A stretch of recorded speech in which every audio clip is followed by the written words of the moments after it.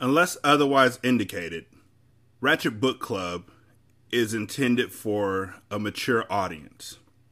Viewer discretion is greatly advised.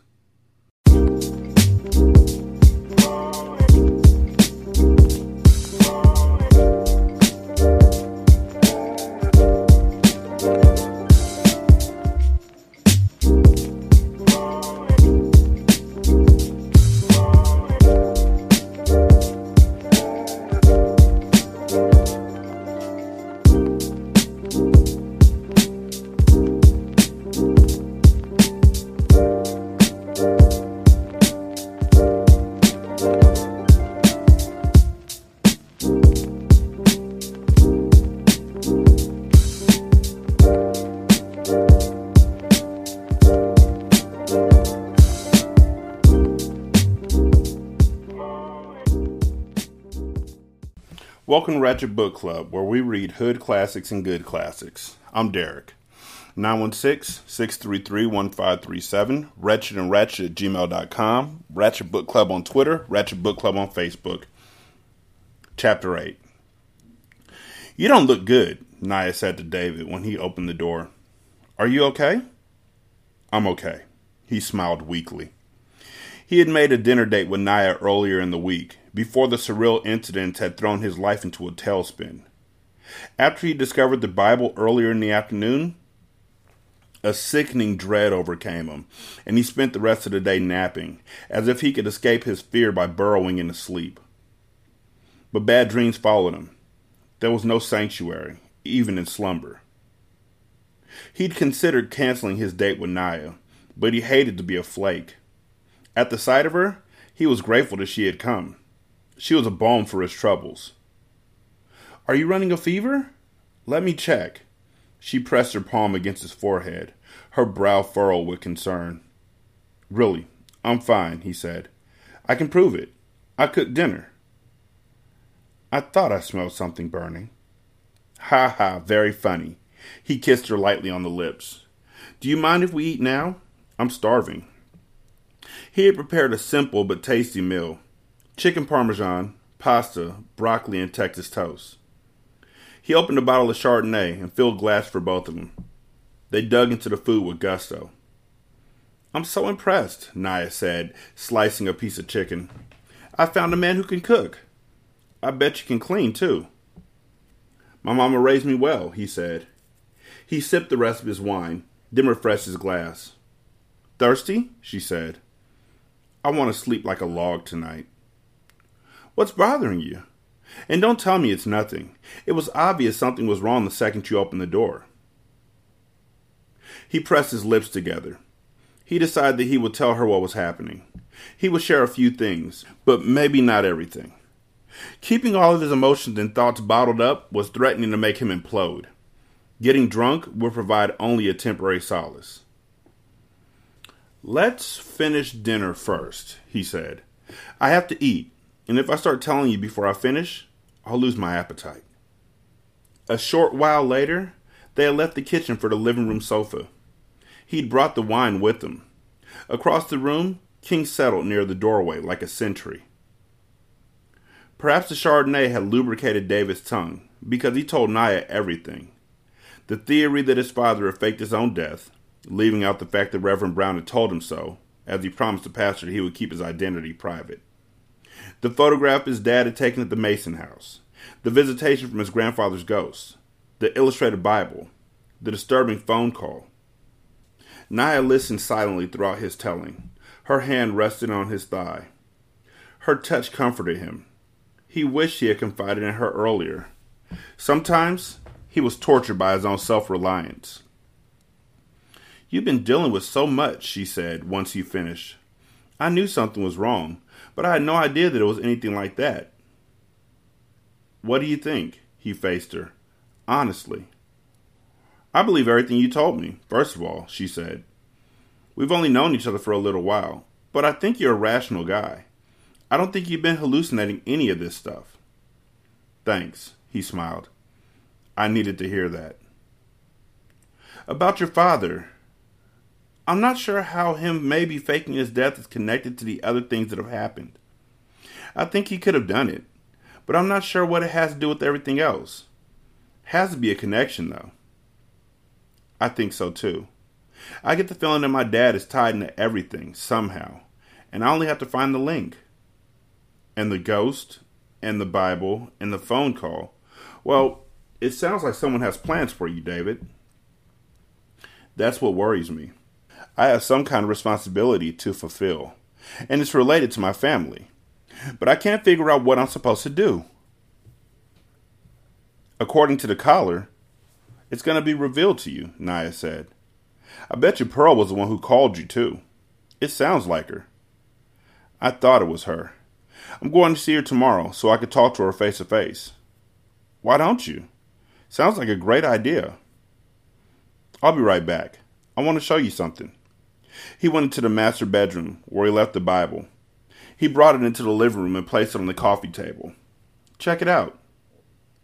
He pointed out the simple family tree on the inside cover that began with William Hunter and ended with his own name. He showed her the illustrations, too. Her eyes were thoughtful. This is really something. And you're right, these definitely aren't scenes from Bible stories. But it looks like each scene is part of a story. They seem to be arranged chronologically. I think so too, she said. First, you got this muscular man, looks like he was a slave, leaving his shack armed with this knife. Then he's fighting some wild-looking people. After that, he and some other guys are going to an Indian camp, like they want help. She flipped pages. Here, we've got 7 dudes, 3 blacks, 2 whites, and 2 Indians. A rainbow coalition of fighters, really. About to make a move on a cave that looks like it's guarded by some vicious dogs. Next, they're actually in the cave, with the main guy holding a torch and leading them. And there are only 4 men left. Maybe something happened to the other 3 guys. Then, the guys are fighting these savages from before, who look like they've been caught sleeping. Now, in this last one, the hero is about to fight this giant, and it looks like they're deep in the cave. There's one more in the back, David said. Naya found it. Okay, they are in the cave. The walls are crumbling down, trapping the giant inside. The hero is running away. Whoever he was, David said. Unfortunately, my great-granddad didn't write name tags on these characters. It's like a fairy tale, she said. She tapped the book. This giant, along with the crazy-looking folks the men were fighting, they look kind of like monsters, don't you think? Yeah, it's the men against the monsters. Right. And we both know that monsters aren't real. So maybe it's all fiction. A tall tale, he said. He sighed. Maybe you're right. Make-believe, sweetie. She closed the Bible. She smiled. Don't worry about this. Focus on the other things, which I'm going to help you figure out, by the way. Thanks for giving me some perspective, he said. I'll stop worrying about it. Still, why did he have the nagging feeling that he should be worried? As Kyle stared into his father's eyes, he gasped. Diallo had the deepest, blackest irises he had ever seen in a vampire, like bottomless pits. Mahmoud, too, emitted a sound of surprise. He clutched the bed rail. Diallo slowly blinked. His face crinkled into a grimace of confusion. You are safe, Diallo, Kyle said. He wanted to touch his father, to reassure him, but instinct warned him to keep his distance. Safe, monsieur, Mahmoud said. Before Kyle could stop him, Mahmoud reached forward and rested his hand on Diallo's arm. What happened next was the most incredible act of savagery Kyle had ever witnessed. Moving with startling speed, Diallo sprang upright, simultaneously seizing Mahmoud's arm. With a wrenching jerk, he ripped Mahmoud's arm out of his socket as easily as a hungry man tearing a drumstick out of a roasted chicken. Warm blood spattered Kyle's face. He cried out and stumbled backward. Mahmoud collapsed against the floor. He murmured a silent mantra of agony, blood gushing from the ragged stump on his arm. Diallo tossed away the man's bloody limb. He leapt out the bed, the IV tube attached to his hand tearing out of his flesh. The IV rack clattered to the floor. Without slowing, Diallo pounced on Mahmoud. He was so fast, faster than Kyle had ever moved. His father's movement was a blur to even Kyle's vampire vision. Kyle retreated to the far wall. Fear tightened like a garrote around his throat. He had never foreseen that his father's awakening would happen like this. No Toro Mahmoud, Diallo had fastened his mouth against the man's neck. He sucked the blood greedily, moaning in animalistic pleasure. Revulsion roiled through Kyle, quickly replaced by sorrow. Mahmoud was lost to him. He had been an honorable man, an excellent agent, a true friend. Kyle regretted that Mahmoud had been the unfortunate victim of his father's raging hunger. Mahmoud was an idiot. I just want to say that real quick. If I don't know what vampire we looking for, I just know that my dude told me, we're going to find my daddy and he's a vampire. Until I know that the vampire is like my guy who drinks blood out of a Capri Sun packet, I'm not going near him and I'm definitely not touching him. Like, what? No. Vampire? I'll be over here. Hey, so here's what's going to happen. I'm going to get you all set up. And then I'm going to go back to Paris. And then, when it's cool, and he ain't going to try and kill no humans, call me up, and I'm going to say hi. But I'm not coming back to where he is. Y'all can come to where I am. But even then, I ain't coming to where he is, because I don't know him like that. But instead, he didn't. He put his hand on his arm like he was a friend or a pal or something, and got murked immediately. That's what he gets. But death was eventually inevitable for a man. His father was greater than a man. His life worth far more to Kyle than a dozen Mahmouds. See? What about your friends? Will they stand their ground? Will they let you down? Hey, hey. You've been dead for like 3 minutes, and he's like, my dad got to eat. Satiated on the human's blood, Diallo whirled around. He immediately spotted Kyle. You do not wish to attack me, Kyle said shakily. These are not the droids you are looking for. Blood dripped down Diallo's chin, covered the front of his silken bedclothes. His onyx black eyes blazed. He appeared to be every bit of the murderous monster their mother said he was. But he is not a monster, Kyle thought. I will not believe it. Diallo roared.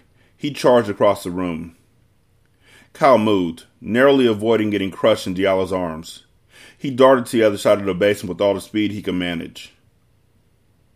You do not move like a man, Diallo said. His voice was deep, yet ragged from disuse. He drew up to his full height, his head only inches beneath the ceiling. He coughed. The spasm rocked his body. Kyle had to get his father into bed again. In spite of Diallo's explosive bursts of violence, he was weak and vulnerable. He had not fully recovered from his hibernation. But he didn't dare to approach Diallo yet. You do not move like a man, Diallo said again, as if considering the thought. Are you a vampire? I am your son, Kyle cried. Diallo blinked. He appeared to be confused. I do not have a son. Leisha is my mother, Kyle said. You must remember her. Leisha. Emotion contorted Diallo's face. Closing his eyes and shaking his head, he dropped to his knees. Slowly, Kyle walked closer to him. She was pregnant with me when you last saw her, he said. You never knew. She didn't tell you. Diallo raised his face. Tears streamed down his cheeks. Leisha, you, Diallo said weakly. I feel Leisha in you. Kyle could not hold back his emotion any longer. He embraced his father and wept. Diallo held him close for a long time. Kyle wanted his father to return to bed, but Diallo refused. I must walk and use my legs again, Diallo said. He draped his arm across Kyle's shoulders. They shuffled in a circle around the candle-lit basement. Kyle held his father around the waist to keep him balanced. Speak to me, my son. We're in a strange place. How long have I been asleep? Kyle hesitated. Then he answered, 168 years. No, Diallo said. So long. But I had feared that I would sleep for an eternity. What do you remember of your life? Diallo sighed heavily. I remember it all. As I slept, I relived my life in dreams. Are we in Mississippi? Yes. We were close to the cave in which you were sleeping. I've lost so many years. So much living. Diallo stifled a sob. Sorrow clutched Kyle's heart. He could not fathom the disorientation that his father experienced. It had been said that for a vampire to recover emotionally and mentally from a prolonged sleep was more difficult than a physical rehabilitation process. Tell me everything that has happened, Diallo said. Spare nothing. To explain everything that has occurred in the world will require weeks, Father. I will give you the highlights. Kyle described how he and his mother, Leisha, left America when Civil War broke out to seek refuge in the African country of Liberia, a haven for many blacks who fled America. They spent decades in Liberia and other African nations, and eventually immigrated to Paris, where Leisha lived to this day. Diallo began to weep again. Leisha must despise me for what I have done, he said. She did not come with you. Kyle did not know what to say. He could not repeat his mother's cautions about awakening his father. I owe Leisha my life, Diallo said. She saved me from a life of slavery. She taught me so much. She made me a vampire. Mother loved you, Kyle said. Diallo's body trembled. Gently pushing Kyle away, Diallo stood on his own. His liquid black eyes captured Kyle's gaze. But Leisha never understood, Diallo said. I'm a warrior. Father, the slave trade ended over a century ago. You cannot imagine the weapons that humans possess in this age. The power that they wield. Diallo laughed. Power? When I'm well, I will teach you power. Father. Kyle was again unable to speak. How could he explain that there was nothing to fight for? That the injustices for which his father believed he was fighting had been remedied? And that, most of all, as vampires, the business of humans was none of their concern. Diallo was trapped in his mortal memories.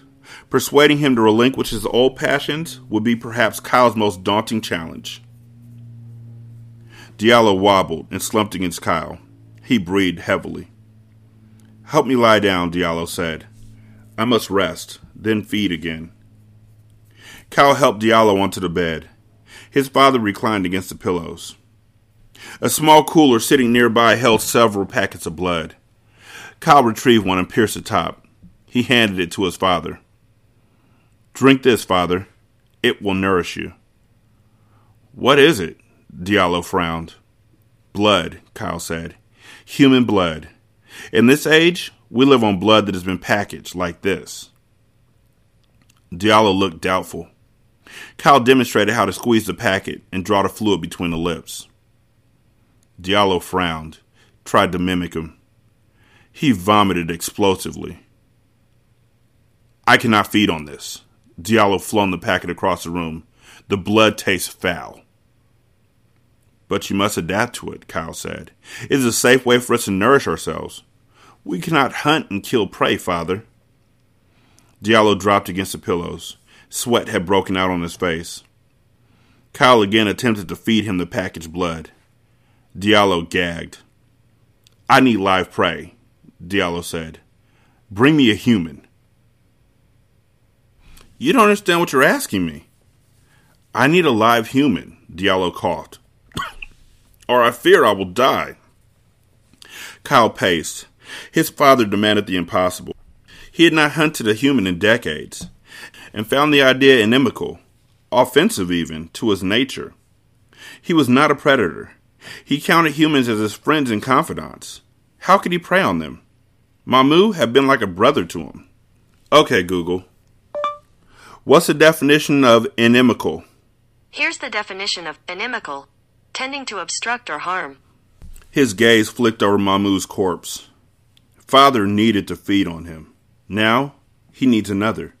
Mahmoud's death caused me sorrow, but I shall go on, for it was for a great purpose, my father's survival. What would it hurt me to kill a stranger to keep him alive? The coldness of Kyle's thoughts frightened him. He considered himself a civilized vampire, a lover of culture and art, with refined tastes and habits. Yet he was thinking of regressing into the kind of vampire that he despised, the ruthless predator. He went to Diallo. Hunger twisted his father's face, a face so much like his own. Diallo's hand found his, squeezed tightly. "Hunt for me, my son," Diallo whispered. "Save me." He had waited almost 170 years to find his father. Was a human's life worth that much? A human would never live to such an advanced age. He could not deny his father. He would not.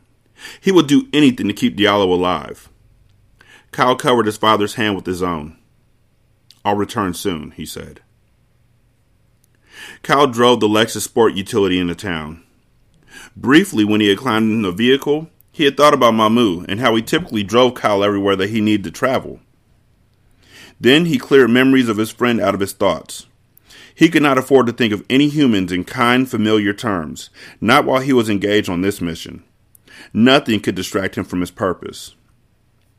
He was a good but cautious driver. Mother had warned him about the pitfalls of automobiles. Humans are reckless, she had taught. It is far too easy for you to be ensnared in a collision. Think of the fear you would cause if the humans witnessed you walking away from a head-on wreck, unscathed.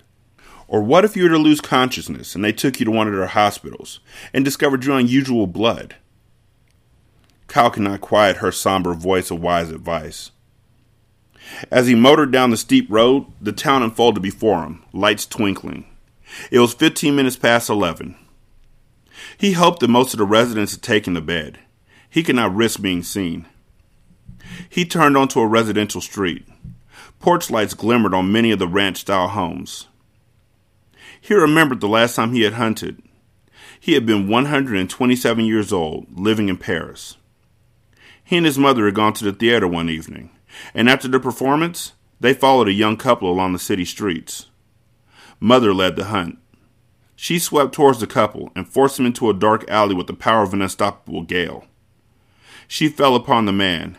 Kyle took the woman. He would always remember the terror that had shone in the woman's eyes as his hand grasped her shoulders in an iron grip. The sigh of pleasure that escaped her when he sank his fangs into her warm, tender neck, and the cloying scent of her perfume mingled with the coppery odor of fresh blood. A delicious shiver coursed along his spine and rattled through his arms, making his hands tremble on the steering wheel. But nausea followed soon after. The thought of touching his lips to germ-ridden human flesh seemed so repulsive, so primitive. But he could not ever forget the rapture of sucking blood directly from an artery and into his mouth. He reached an intersection. He turned onto a road that appeared to be darker, with fewer homes. He parked in front of an unlit house. A nearby elm tree concealed the Lexus in additional covers of darkness. Still, the luxury sports utility was glaringly conspicuous in the humble town.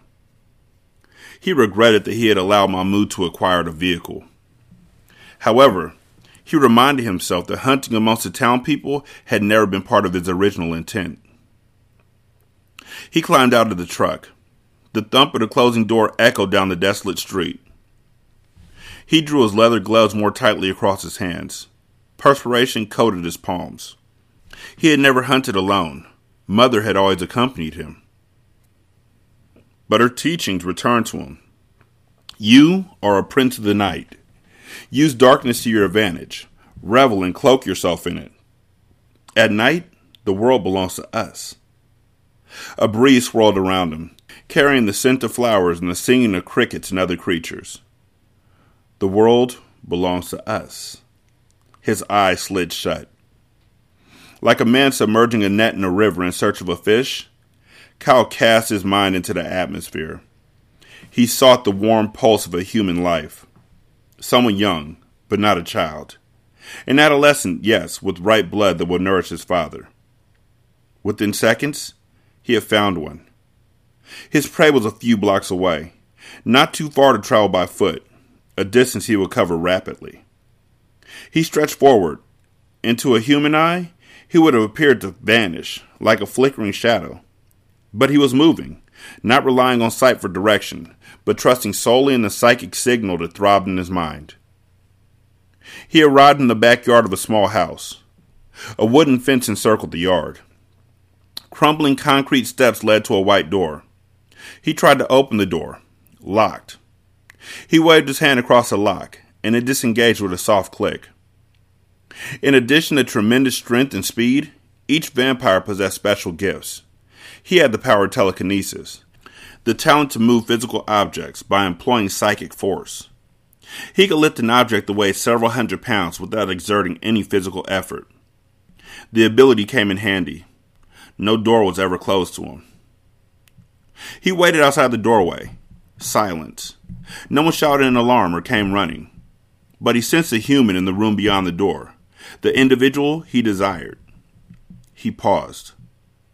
Once he went inside the house, he could not turn back. His carefully cultivated image of himself as a sensitive, sophisticated creature would be ruined. He would become a predator. Hunt for me, my son. Save me. He had waited a lifetime for an opportunity to see his father. How could he turn away from doing what was needed to ensure his father's survival? If he had to become a predator, so be it. Quietly, he pushed through the door. He was in a cramped, brightly lit kitchen. Chipped paint on the walls. Pieces of tile missing from the floor. A wobbly set of chairs surrounded a wooden table, heaped with papers and cups. A young black woman was at the counter, her back turned to him.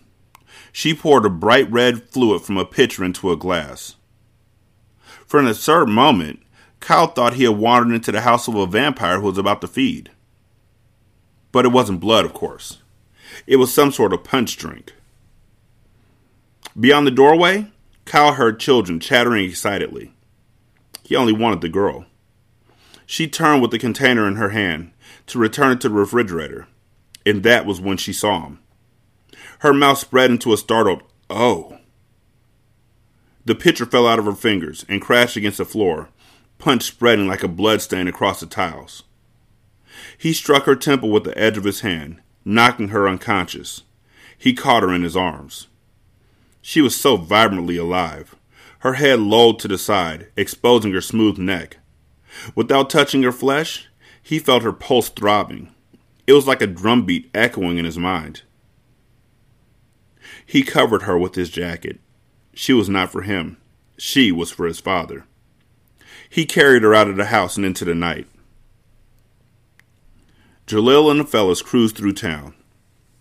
T-Bone drove, Poke rode shotgun, and Jalil was sprawled in the back seat. Hip-hop banged from the speakers, loud enough to give an old man a heart attack. The past week, no longer burdened by a stupid job, Jalil spent his days and nights hanging with the crew.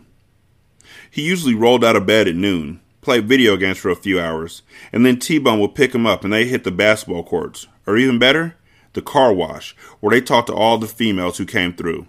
Okay, that's the one thing I'm going to change out in this book. If it's not describing something. And talked to all the ladies who came through. Come nightfall, they began cruising the streets, stopping whenever they saw people they knew, or just driving and bumping music. Dad hadn't said anything to him about getting a job. Yet. Khalil could tell his old man had another plan brewing. School, another pain in the ass, started next week as well. He was going to enjoy his freedom while it lasted. They were driving aimlessly down a dark street, nodding to the slamming beat, when Jalil caught a swift movement on the periphery of his vision, like a large passing shadow. He looked through the rear windshield. A tall man dressed in black was putting a large covered package in the rear cargo area of a sports utility vehicle. Except the package had a pair of dangling legs. "Stop the car," Jalil said. He lunged forward and grabbed a fistful of T-Bone's jersey. "Man, someone's putting a dead body in that truck." "What?" T-Bone lowered the volume of the music. "What the hell are you talking about?" "The Lexus we just passed, man. Jalil had both knees on the seat cushion and stared out the window. The man who put the body, Jalil was sure it was a body, inside the trunk and moved to the driver's side door. A dude was putting a body in the trunk. You high as hell and hallucinating shit, Polk said. You ain't seen nothing.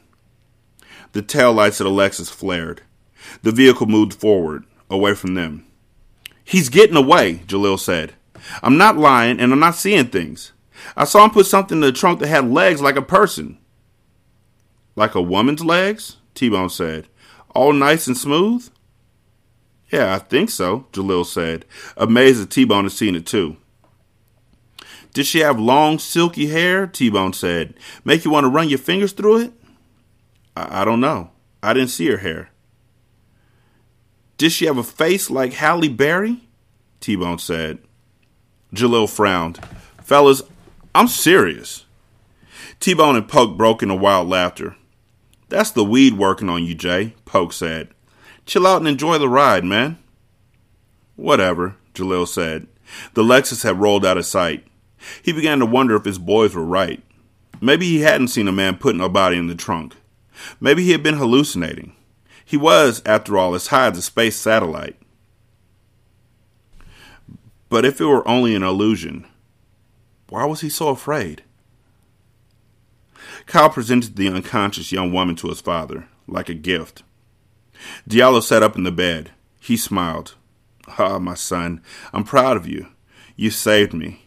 As I lay here, I have felt my life slipping away. I will never let you go hungry. Kyle placed the woman on his father's lap. Hurry, before she wakes. Diallo savagely twisted the woman's head, lifted her neck to his mouth, and plunged his fangs into her jugular vein. Blood spurted. The woman sighed, a sensual sound. The coppery odor of fresh blood permeated the air. A pleasant chill passed through Kyle as he watched his father feed. He marveled that he could enjoy watching a vampire feast on a human. The mere thought used to revolt him. Something was happening to him, he realized. A profound change was occurring deep in his psyche, like tectonic plates shifting under the Earth's surface. He was certain that finding his father, finally, had triggered the transformation. He was metamorphosing into a mature vampire, more daring, more confident, more in touch with his natural desires. As he watched his father suck the human's blood, he licked his lips. Suddenly, he was hungry, famished, although he had fed only a couple hours ago on a packet of blood. Perhaps his father would share the woman with him. But Diallo did not offer. He drained the human's blood, then carelessly flung the corpse off the bed. Kyle's hunger vanished. He wasn't genuinely hungry. What was wrong with him? He had to maintain control of himself. Hunting prey for his father was essential, but only until his father had adapted to packaged blood. He could not join his father in feeding on live prey. If he did, they would regress into predatory savages. The idea was madness. But only yesterday, I had thought that murdering a human was madness too, hadn't I? You're in turmoil, my son, Diallo said. He rested his hand on Kyle's shoulder. Sit with me. Kyle sat on the edge of the bed. What troubles you? Diallo said. Mother has taught me a different way of life for a vampire, Kyle said. A way that she feels is more civilized. Diallo smiled. Leisha is wise, but she is a woman. You are a male, and I'm your father. Only I can show you how a powerful male vampire ought to conduct himself. His father's eyes were dark, absorbing. I needed you to save me, Diallo said. You need me to guide you. We need each other, my son. Yes, father, Kyle said. Intense emotion swelled his lungs, making it hard to breathe. He had never experienced such heartfelt connection with anyone, vampire or human. We need a daylight watcher, Diallo said. I understand that the man you had befriended served in such a capacity, but he is no more. I will show you a watcher that is better than a man. What do you mean? Help me walk. Let's go outdoors. Kyle assisted his father in getting off the bed. Across the basement, a short flight of steps ended at a solid set of storm doors. The doors were unlocked. Kyle had brought the woman into the cellar through this doorway. They ascended the stairs and walked into the night. It was cool and quiet. The sky was clear, sprinkled with stars and a pale half moon. Diallo drew in a deep, deep breath. He laughed like a giddy child. The night, Diallo said. I have missed the freedom of darkness. At night, all things are possible for us. Always remember that truth. All things? Kyle said. Instead of answering, Diallo dropped to his knees in the grass. Alarmed, Kyle went to him, but Diallo waved him away. His father ripped away the sleeves of his silk shirt, exposing his muscular arms. He spread his arms to their full length. He closed his eyes and raised his face heavenward. Moonlight seemed to shimmer around his head like a halo. What is he doing? Kyle wondered. His father's behavior did not follow anything Mother had taught him. What was this talk of finding a watcher who was better than a man? Tension thickened the air as his father meditated, his body like an onyx statue. The silence endured for several minutes, and then Kyle heard, faintly, the gallop of approaching animals. It sounded like dogs. David and Nia were in the living room when the dog went berserk. They had temporarily given up discussing the Bible, the ghost, and the other strange things that David had experienced lately. They just didn't have any solutions. Tomorrow, David will visit the psychic woman, Pearl, to get some answers. They were watching a sappy romantic comedy movie that Nia had insisted he would like when King went nuts. The dog had been lying on the floor, viewing the television as if engaged in the story. Abruptly, King jumped up and began to bark. "What's wrong, boy?" David said. "What are you barking at?" King ran out of the living room. He continued to bark. Confused, David looked at Nia. "He could be hungry," she said, "or want to go outside. He doesn't normally act like that." He found the dog in the hallway.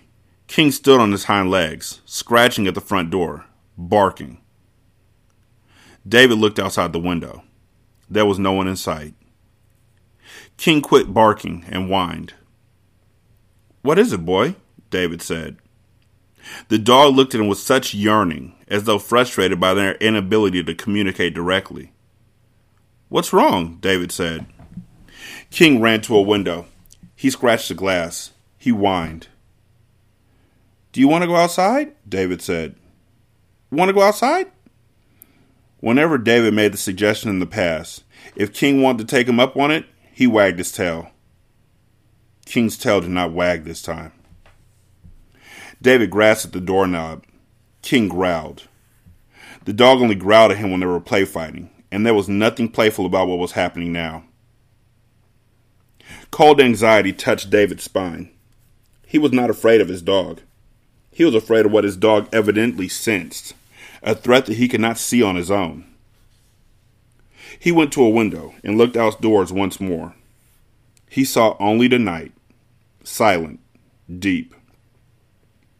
Stories that his father had faked his death, ghostly visitations, anonymous phone calls, mysterious family Bibles. So much bizarre stuff. Add a freaked out German shepherd to the list. "Is everything okay in there?" Nia said. "Why don't you answer her?" David said to King. "You seem to be the one with the sixth sense." King trotted past David and into the living room. The dog settled on the carpet beside the coffee table. He was his ordinary, lazy self again. "One of these days," David said, "you're going to have to learn how to talk, or write, or something, and you're going to tell me what that show was all about, Mr. King." King yawned. Puzzled, but deciding to leave it alone, David returned to the living room. Kyle watched his father as the approach of the dogs grew louder. Diallo remained kneeling, arms spread, eyes closed, face tilted skyward, like a worshiper of the moon. A pack of a half-dozen dogs swept around the corner of the mansion. They looked like mutts who had been left to fend on their own and find their meals in garbage cans and handouts. None of the animals wore a collar. All of them were full-grown, and none of them weighed less than 30 pounds. The hounds passed Kyle as though he did not exist. They gathered around Diallo. Oddly, though the dogs were excited and panting, they did not bark. They were quiet, expectant. Kyle had never witnessed a vampire using a canine for any purposes whatsoever, other than ordinary security. His father, he believed, was going to do something with these beasts that Kyle had never seen before. Diallo uttered a soft cry. With his nails, which had grown into sharp claws, he slit a gash in each of his wrists. Ugh! Thick blood streamed across his skin. Kyle winced. Diallo offered his bleeding wrist to the dogs. The dogs padded closer to him. They lapped the blood, 3 of the hounds on each of his arms. Comprehension came to Kyle. Diallo was going to make these hounds his servants. He viewed the rest of the spectacle with amazement. Almost as one, after the canines fed on Diallo's blood, they dropped to the grass. They squirmed and squealed. Saliva bubbled from their lips. Diallo motioned for Kyle to come forward. He grabbed Kyle's hand and got to his feet. Diallo's self-inflicted wounds had closed. I've always used dogs as watchers, Diallo said. They're a man's best friend. Why not a vampire's? He laughed. The dogs wailed in pain. Their pain will pass soon, Diallo said. They're experiencing the death of their mortal bodies. As Kyle watched, the hounds ceased their cries and seizures. They began to recover. These hounds will remain active both day and night, Diallo said. They'll possess extraordinary intelligence. They are obedient to my will. They're peerless guardians and hunters. I never knew dogs could be used like this, Kyle said. Leisha knows, Diallo said. She taught me. Kyle felt betrayed by his mother. She claimed to have taught him all of a vampire's abilities. What else had she kept secret from him? When the dogs bite another canine or a human, Diallo continued, the bitten one will fall under my influence and will serve either as a servant hound if a canine or a Valdue if he's a human. A Valdue? Kyle said. He had not heard the word in many years. Valdue have the hunger for blood, but do not possess all of our talents. They are excellent warriors. Diallo's lips twisted into an enigmatic smile. Mother teaches that the Valdue are an abomination, Kyle said. She forbid their creation. When will you put away childish things, Diallo said, and claim your birthright as a vampire? Kyle did not know how to respond. Diallo smiled. He snapped his fingers. The dogs arranged themselves in a tight line, like trained soldiers. Diallo placed his hand on Kyle's shoulder. This is my son, Kyle, he said.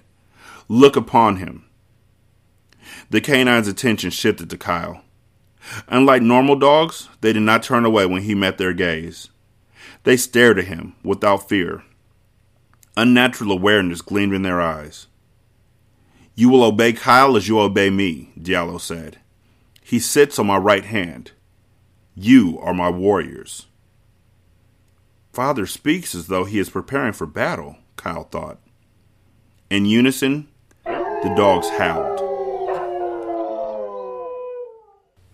916-633-1537, wretchedandratchet@gmail.com, Ratchet Book Club on Twitter, Ratchet Book Club on Facebook. You can leave a review on Podchaser, and then you can copy that and put it on Apple Podcasts, and then copy that, and then put it on Good Pods app. Leave 5 stars for each one. You can donate to the show at patreon.com/single simulcast. Also at buymeacoffee.com/sscast, and at the Good Pods app. You can donate at our tip jar. All money goes towards buying books for Ratchet Book Club and for buying movies for Hindsight. Also, if you'd be so kind, buy the book. Like, this book is really dope, and I really want y'all to support these authors. So you can buy the book on Amazon by using the link that I have in the show notes, or by going to the link tree, which is linktree/Ratchet Books. Thank y'all so much for listening. I greatly appreciate it. Y'all be good. I'm going to holler at you later. Peace.